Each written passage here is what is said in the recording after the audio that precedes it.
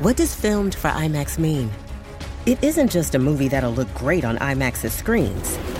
It means that hiding from a sandstorm feels like fear in every flicker. And every triumph is felt in every sound wave. And the things we've only imagined, you can truly experience those too. That's what filmed for IMAX means. Get tickets to experience Dune Part 2 now and IMAX's exclusive expanded aspect ratio.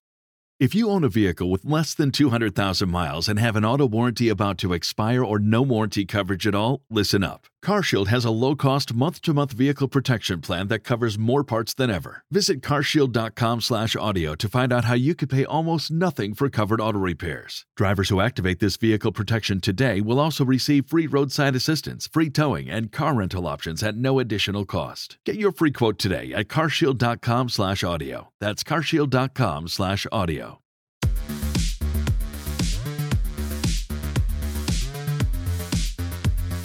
Hello everybody, and welcome to this look back at the summer season. Not the summer movie season. I've already done that on Charts with Dan about a week and a half ago. No, we are looking back at the Disney summer season, because when you go back to the beginning of May, this has been one of the most tumultuous, controversy-filled periods probably in the history of the Walt Disney Company. I decided to look back at just a couple of the things as I was trying to brainstorm videos to do, and as I went back, there were things I kept digging up that I said, I can't even remember that happening this summer, but it just kept piling on. So I want to look back at this absolute nightmare of a summer that Disney had from the beginning of May, when it had seemingly a bright outlook with a strong summer slate, to Labor Day, basically, where nobody was working, the company's stock price was plummeting, it wasn't on the air in several networks around the country, and all of its movies ended up losing the company, by my calculations at least, hundreds of millions of dollars at the box office. So get in a time machine with me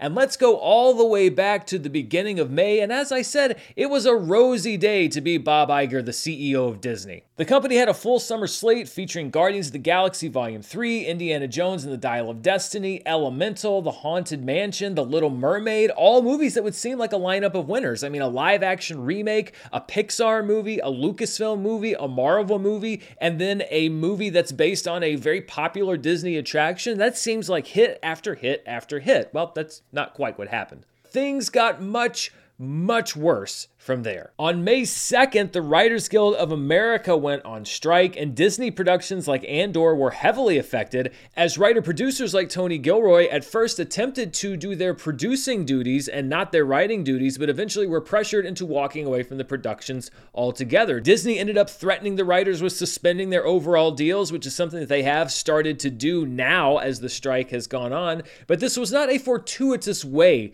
to begin the summer season for Disney or anybody in the entertainment industry. May 5th saw the opening of Guardians of the Galaxy Volume 3, the sole unambiguous bright spot on Disney's summer slate. Guardians Volume 3 generated $850 million worldwide, not a record-busting revenue, but enough to give it a nice return in the theatrical window, plus a nice return when you add in all of the other markets. On May 10th, Disney delivered a quarterly financial report announcing that while losses in their streaming division were shrinking, they were still over $600 million in the second fiscal quarter of 2023. The company also announced that it would be removing over $1 billion worth of content from its streaming services in order to cut costs over time. Despite these cost-cutting measures, many analysts were still very skeptical of Disney's financial performance because of these shortfalls in the streaming divisions and because of shortfalls and decreasing revenue across broadcast divisions like ESPN, which would blow up into its own controversy later in the summer. On May 12th, a lawsuit in California federal court was filed by a group of investors against Disney, claiming that the company attempted to hide its true streaming costs in order to draw attention away from its billions in losses by airing shows like The Mysterious Benedict Society and Doogie Kamealoha MD on their TV networks, which allowed them to shift costs away from streaming to their legacy media divisions. The suit also alleged that the former CEO, Bob Chapek, had overblown Disney's ability ability to make Disney Plus profitable by the end of 2024, which was a statement that he made many times in the early days of Disney Plus. And the suit also alleges that he recklessly pushed the company toward a streaming-first strategy after subscribers were boosted during the COVID-19 pandemic, that he basically said, oh, look at all these new subscribers. This is the only thing we're going to focus on, ignoring the legacy divisions and ultimately implementing a short-sighted strategy that's put the company in financial peril. Disney vowed to fight this lawsuit, and it is still winding its way through the legal system. On May 18th, after just over a year in operation, Disney's Galactic Star Cruiser, their extremely expensive Star Wars-themed hotel, announced that it would be closing its doors later in 2023. The immersive hotel, which costs guests a minimum of $1,200 a day for a 2-night maximum stay in a mock-up Star Cruiser with no windows, cost Disney a reported $400 million and 5 years to develop and build. The Galactic Star Cruiser actually closes its doors for good at the end of this month on September 30th, and I never got the entire reasoning behind this. Okay, let's build a hotel, but you never leave the hotel. So you go all the way to Orlando, but you go into the park once and you ride one ride and then you go back to the hotel. You have no contact with the outside world. You can only stay for 2 nights. So if you're there on vacation, then you have to get other arrangements at other hotels. It is heinously expensive, and it's not all inclusive either. The rooms were apparently quite small, so it's not exactly luxury accommodations, and the whole theme of the hotel is that you have to participate in this sort of immersive role-playing thing that if that's not really your thing, well, then you're not really going to get the value out of the experience. It seemed like such a niche idea. When I heard that they were going to open a Star Wars hotel and the inside looked like a Star Cruiser, I'm like, oh my God, that's the best idea ever. But then I heard all of the bells and whistles and strings that came with it. It's no wonder that it closed, and I think that this was a colossally stupid idea that I'm honestly surprised lasted as long as it did. The same day, speaking of short-sighted, colossally stupid ideas, Disney premiered Indiana Jones and the Dial of Destiny at the Cannes Film Festival over a month before the movie opened, with a handful of critics gaining access to see the film and file their reviews before anyone else. Early reviews on Indiana Jones and the Dial of Destiny were mixed to negative, which meant that the movie sat on Rotten Tomatoes with a rotten score for a few weeks before any other critics were allowed to see it, which basically cut the legs out from the early marketing of the film. It dampened the fan enthusiasm. People were already skeptical because of Indiana Jones and the Kingdom of the Crystal Skull. Yes, this was only a handful of reviews, but for the average person looking at Rotten Tomatoes, they don't see the number of reviews. They just see the green splat, and all it did was fuel people that had been against this movie from the very beginning. It was a disastrously short-sighted misstep. I guess they had confidence that all of the critics that went to see it early would love the movie and it would have some great advance buzz. Yeah, that's not what happened. It's not the entire reason why Dial of Destiny failed at the box office, but I think it is definitely one of the big reasons. On May 22nd, Disney began its 3rd round of big layoffs, reportedly giving pink slips to approximately 2,500 employees across divisions, joining the thousands of other Disney employees that had already been laid off to cut company costs. And on May 26th, Disney began the process of pulling programming off of its streaming services, including the original series Willow, The World According to Jeff Goldblum, Y: The Last Man, and the Mighty Ducks revival series. Basically, hundreds of millions or over $1 billion worth of programming and money that Disney had invested in that programming was gone overnight, not to be found or seen anywhere else unless it happens to be licensed somewhere else. That same day, on May 26th, The Little Mermaid hit theaters nationwide to mixed to positive critical reception. It did not become a breakout box office hit, struggling especially in international markets, and a movie that many had assumed was going to be a $1 billion worldwide hit instead is struggling to break even. By my own estimates, it's going to lose money in the theatrical window, but will probably break even with things like merchandising and availability on other platforms, VOD rentals, digital sales, etc. It apparently drew a lot of people to Disney Plus, which is something that the company values, but still, the fact that The Little Mermaid wasn't an absolute win is a bit of a loss. So, you've got an idea for a business, the store of your dreams. There's just one thing to figure out: everything. That's why Shopify's all-in-one commerce platform makes it easy to sell online, in person, and everywhere else. Sell on social media, source products with an app to get that first sale feeling.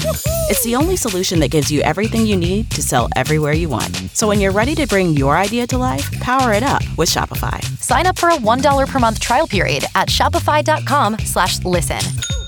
For Disney. On May 27th, Disney made the same mistake twice because they also screened Elemental out of competition at the Cannes Film Festival. While the buzz was slightly more positive than reactions to The Dial of Destiny, it was still mixed, deflating expectations for the movie, which were already struggling because the Pixar brand had been damaged by Disney sending so many of the previous films straight to Disney Plus, even after other movies were going back to theaters. Again, strategic short-sightedness and poor planning hurt one of Disney's premier summer box office assets before it even started its box office run. On June 7th, labor issues also affected Disney operations overseas as Disneyland Paris saw protests over a protracted dispute with cast members that started last year spill over into widespread demonstrations inside the theme park, which is almost unheard of for the most tightly regulated place on earth. I do not see this happening at either Disneyland or Disney World here. I think they would shut the park down before they let families see striking workers walking down Main Street, USA. On June 13th, Disney pushed back release dates for several movies, including moving the next two Avengers films back a full year to 2026 and 2027, as well as the next Avatar film back by a year. Some people said, well, you need to give these things a little bit of time to breathe, which you do, but if you leave these things out of theaters for too long, then you might risk what seems to already be happening anyway, which is a gradual loss of interest. On June 16th, Pixar's Elemental finally opened at the box office to less than $30 million. While the movie has proven popular internationally and had staying power domestically, it will reportedly only barely eke out a profit and underscores Disney's weakness, surprisingly, in the last few years when it comes to theatrical animated films. Lightyear did not do well. Strange World last year did not do well. Even Encanto, which was a huge Disney hit, didn't really catch fire until streaming. Now, you could say, well, that's because it was one of the first animated films to get back into theaters as they were reopening, and I guess you can use that, but still, I think Encanto should have done better, and movies like Lightyear and Strange World definitely should have done better. So Disney Animation now also in trouble when it comes to the box office. On June 21st, Marvel's Secret Invasion premiered on Disney+. The 6-episode series generated lackluster reviews, ratings, and fan response for a storyline that was once touted as one of the franchise's most promising and perhaps most anticipated. It was also the second high-profile MCU project this year to fall victim to lackluster response after Ant-Man and the Wasp: Quantumania. To top things off, the opening credits of Secret Invasion set off a social media firestorm over the use of AI-generated art, a technology that was a hotly contested issue in the writer's strike at the time and would soon also be on the table for the actors. On June 30th, ESPN, a Disney division that has faced steep losses with the decline of cable TV, laid off several high-profile on-air personalities, including Jeff Van Gundy, Max Kellerman, Susie Colbert, and Jalen Rhodes. And that same day, Indiana Jones and the Dial of Destiny opened to a lackluster $60 million domestically. It went on to become the lowest-grossing Indiana Jones film ever at the domestic box office, unadjusted for inflation, and by many people's projections, including mine, is set to lose the studio over $200 million.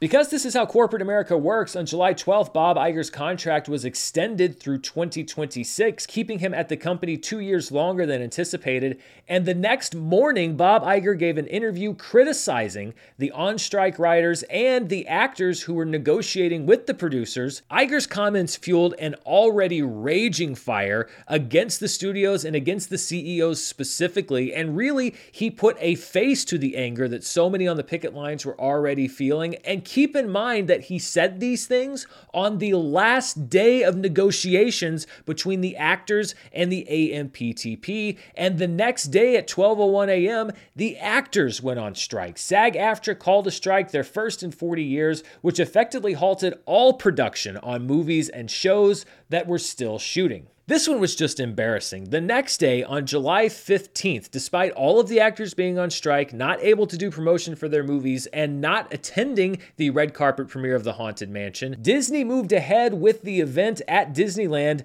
with its park characters walking the red carpet instead. And I'm sorry, this was just embarrassing to watch. If you're throwing the Miss America pageant and all of the Miss America contestants get food poisoning and none of them can show up, you don't hold the event anyway and say, well, the Miss America contestants can't show up, so we're going to have all of the stagehands compete instead. No, that's not how it works. I understand that Disney was trying to salvage something, but it just looks sad and pathetic. You canceling your red carpet premiere was not going to have any adverse effects on the Haunted Mansion box office because the movie did a pretty good job of that itself. On July 20th, production on the buzziest Star Wars series that Disney had, Andor, was reported to be shutting down after finishing the shooting that it could do with its non-SAG-AFTRA actors. And on July 28th, Haunted Mansion opened a week after the Barbenheimer phenomenon and flopped massively. Its $150 million budget isn't even covered by its $100 million worldwide gross, and this movie also is projected to lose over $100 million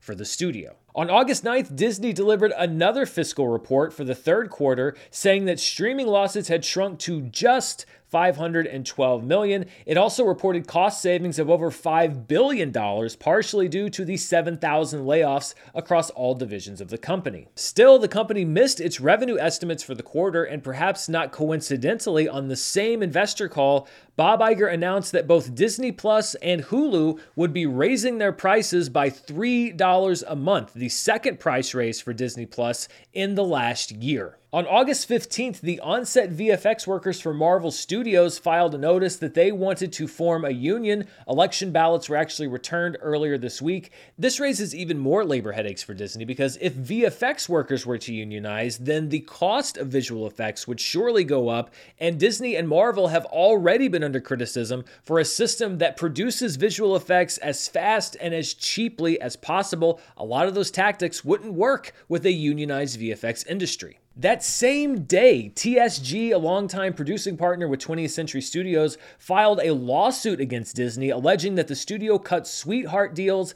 that lowered the licensing fees for several movies they invested in order to secure rights to stream the movies on Disney platforms and prop up subscriber growth and the stock price. I did a whole video on this story. TSG also alleged that Disney and Fox had charged them for millions of dollars in distribution fees that they shouldn't have been charged. And again, this case is still winding its way through the legal system, of course, but TSG estimates that Disney may owe the company hundreds of millions of dollars, so even an out-of-court settlement may be very expensive for Disney to pay. We have a lot more of this nightmare summer to break down, but before we do, I'm going to thank the sponsor for this video. This episode is brought to you by Stamps.com.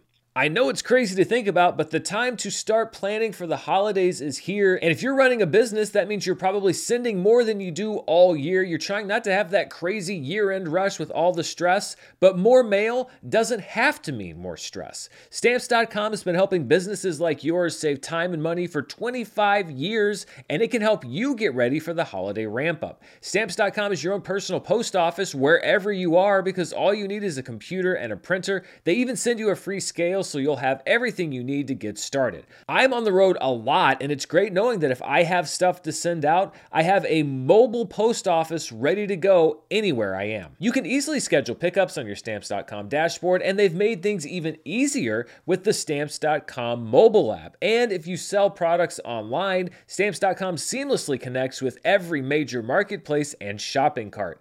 Using Stamps.com, you can also get huge carrier discounts up to 84% off USPS and UPS rates to help your bottom line, and they'll help you find the cheapest and best shipping option for you. Get your business ready for the holiday rush. Get started with Stamps.com today. Sign up with promo code MERLE for a special offer that includes a 4-week trial plus free postage and a free digital scale. No long-term commitments or contracts. Just go to Stamps.com, click the microphone at the top of the page, and enter code MERLE. On August 21st, Bob Iger reportedly attended a meeting between the AMPTP and the Writers Guild to inform the Guild that the offer currently on the table would be the studio's best and final offer. After the Writers Guild refused to take the offer, the AMPTP released it to the media, which infuriated the WGA because it broke a media blackout. The Writers Guild thought that the AMPTP was trying to do an end around and pressure it into accepting the deal, and this resulted in the complete breakdown of negotiations between the writers and the AMPTP, despite the fact that it seemed like they were making real progress on key issues. So among other CEOs, Bob Iger was reportedly there in the room using this high-pressure tactic that completely and catastrophically blew up the situation. 2 days later, on August 23rd, a lawsuit from a different set of investors was filed, alleging basically the same thing as the May investor lawsuit, that Disney hid the true costs of streaming and overstated the potential of Disney Plus. Keep in mind with all of these other legal wranglings that Disney is also in an ongoing and protracted court case against the sitting governor of Florida, Ron DeSantis, and his move to strip Disney of control over the special district that they had enjoyed control over for decades. Disney claims this was a violation of their First Amendment rights, and they are looking to have those rights awarded back to them. On August 28th, following the lead of the Marvel Studios workers, VFX workers for Walt Disney Studios also informed the studio of their intent to unionize, pushing the visual effects industry closer to unionization overall. And on August 31st, after a dispute over fees couldn't be resolved, Disney channels went dark on the country's second biggest cable provider, Charter Spectrum. This meant that over 14 million cable subscribers across the country lost access to all channels owned by Disney, including local ABC affiliates in cities like Los Angeles, as well as ESPN on the first weekend of college football. This dispute was over something called carriage fees or carrier fees, and it's basically how much Disney charges Spectrum in order to allow them to carry all of their different channels. ESPN has been a popular channel for decades now, and so the fee that it charges cable companies to carry it on their service has always been very high, but ESPN viewership has been declining steadily as cable viewership has declined, and so what once were fees that cable companies really had no choice to pay because ESPN was in such high demand, they're now saying, well, wait a minute, we don't want to pay that much because it's not worth it, what you're asking. After 10 days, a deal was struck which returned stations like FX, ESPN, and those local affiliates to Charter subscribers, but some stations like Freeform, FXX, and Disney Junior were not returned, meaning that viewers of shows like Archer, Bluey, and It's Always Sunny in Philadelphia, ones that watched it on cable, will no longer be able to watch those shows because those networks are no longer carried by Charter Spectrum. As part of the deal, Disney agreed to furnish Disney Plus with ads to subscribers on the Spectrum TV Select tier. That's basically your basic cable TV, 150 channels or so package. And people at a higher cable tier would also receive ESPN Plus as part of their cable subscription. So in a quarter or 2 quarters, look for big reports from Disney about this huge influx of Disney Plus subscribers. That's because it's being handed out now to cable subscribers in the same way that AT&T customers got HBO and HBO Max. You never quite know how many people are using it, but you can technically count these people as subscribers. So as we wrap out the summer, where does this leave Disney compared to where we were a few months ago? Well, when you look at the big picture, Disney stock is currently trading at around $83 a share, down from around $100 at the beginning of the summer and roughly where it fell in March of 2020. It's also less than half the value it was in early 2021 when the stock was trading at close to $200 a share. The company has an unclear future regarding streaming with a revenue model that they're not really sure works, several key franchises that are in creative disarray, a stock price at the same level it was at the outbreak of the COVID pandemic, 2 ongoing labor stoppages that have halted all scripted creative output, multiple lawsuits alleging that the company misled investors and shareholders about the potential of streaming, plus a dire forecast for the company's linear TV investments, which were once a revenue driver for the company as a whole. And oh yeah, as one of the most famous TV detectives ever that nobody watching this video probably remembers, there's just one more thing, which is that Disney is also about to shell out billions of dollars to buy Hulu. As a provision of Disney's merger with Fox back in 2019, which gave the company majority control of Hulu, Comcast can force Disney to buy out its remaining 33% share in the service, which was initially run as a cooperative venture between several different studios. An agreement was actually struck about a week ago that allows this deal to move forward more quickly than anticipated. It can happen now on or before September 30th instead of next January, and every indication is that Comcast fully intends to exercise their option and force Disney to buy out its shares of Hulu. In 2019, Disney and Hulu agreed on a $27.5 billion valuation of the service, which means that if Disney was going to buy out those 33% of Comcast shares, it would cost them about $9 billion. But Comcast has also made public statements saying that they believe that the service is actually significantly more valuable than $27.5 billion and may well seek out another higher valuation to jack up the selling price. So in the middle of all of this, after a disastrous box office summer and amid a streaming environment where losses have fallen to just $500 million a quarter, Disney will also be saying goodbye to a $9 billion minimum amount of money to buy Hulu out from Comcast and send money into the pockets of one of their biggest competitors. Say what you will about Bob Iger, and people have said a lot, but you can't say that the man isn't busy, and he may just be regretting coming out of retirement, because as high as Disney was flying several years ago when it seemed like they were an unbeatable juggernaut, they have been kicked down in the street at every turn this summer, and it looks like unless they can come up with a strategic Hail Mary, they're going to have to weather these blows for just a little while longer. So there you have it, a particularly nightmarish summer for Disney, amid a particularly nightmarish summer for the entertainment industry, amid a particularly nightmarish 3 years or so for the industry as a whole. Let's see if things get better. What do you think? Can you think of anybody who had a worse summer on a corporate level than Disney? Let me know down in the comments below, and thank you so much for watching. And as always, be sure to stay tuned right here for more movie news, reviews, box office, and more. Until next time, stay safe, and I'll see you then. Bye.